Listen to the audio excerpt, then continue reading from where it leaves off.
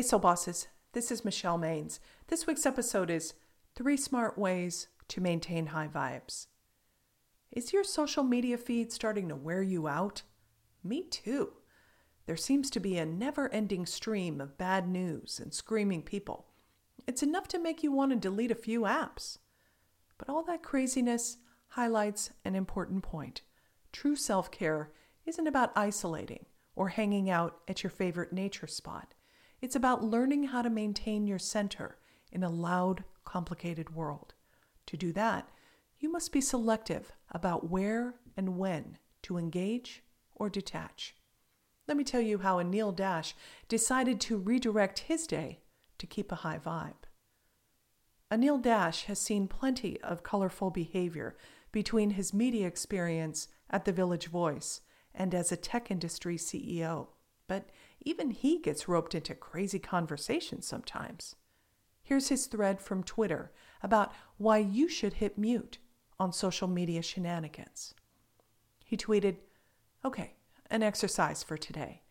If you hear about an individual doing a bad thing that you wouldn't have known about if not for Twitter, just ignore it. No takes, no amplifying a person dunking on them, just ignore.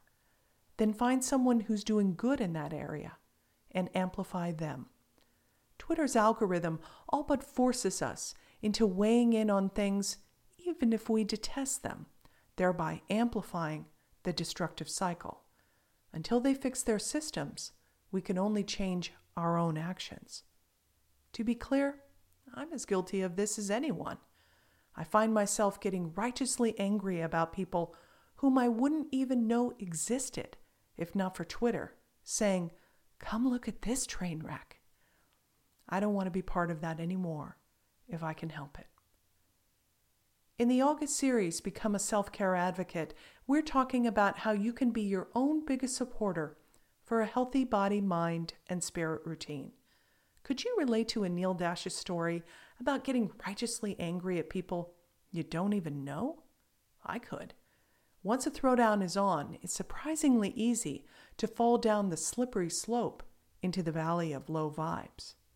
But you can change that experience by combining the soft skills of compassion and smart choices. Is it clever to pile on when you have partial facts? No. Is it wise to punch out a snappy response which you may regret later? Probably not. And is it kind to carry the irritation from that situation for the rest of the day, like a backpack weighted down by rocks?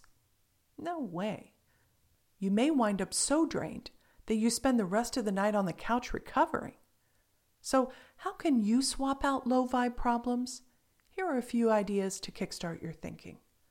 Number 1, swap out the lunch with coworkers that always descends into a throwdown about the boss with a walk outside. Number 2, swap out the 15-minute monologue from a friend complaining about their spouse, again, with a few brief texts before binging funny videos. Number 3, swap out the war of words over politics with the neighbor who always wants to bait you with a friendly wave and a relaxing dinner with the fam. Be good to yourself and start politely swapping anything shutting your heart down with activities that make you feel light, positive, and energized. Here are 3 ways to start. Make it fast by taking 30 seconds to affirm, "I take my power back from draining circumstances. I am the boss of me." Make it deep by taking 30 minutes to think through personal situations that have gone sideways. How can you remove yourself when conversations start going south? And make it real by declining the next invitation you receive to a low-vibe circumstance. Annoying situations will happen, but before you get swallowed in the vortex, be discerning about whether you need to pile on, pull back, and become your own best self-care advocate. Until next week, stay well.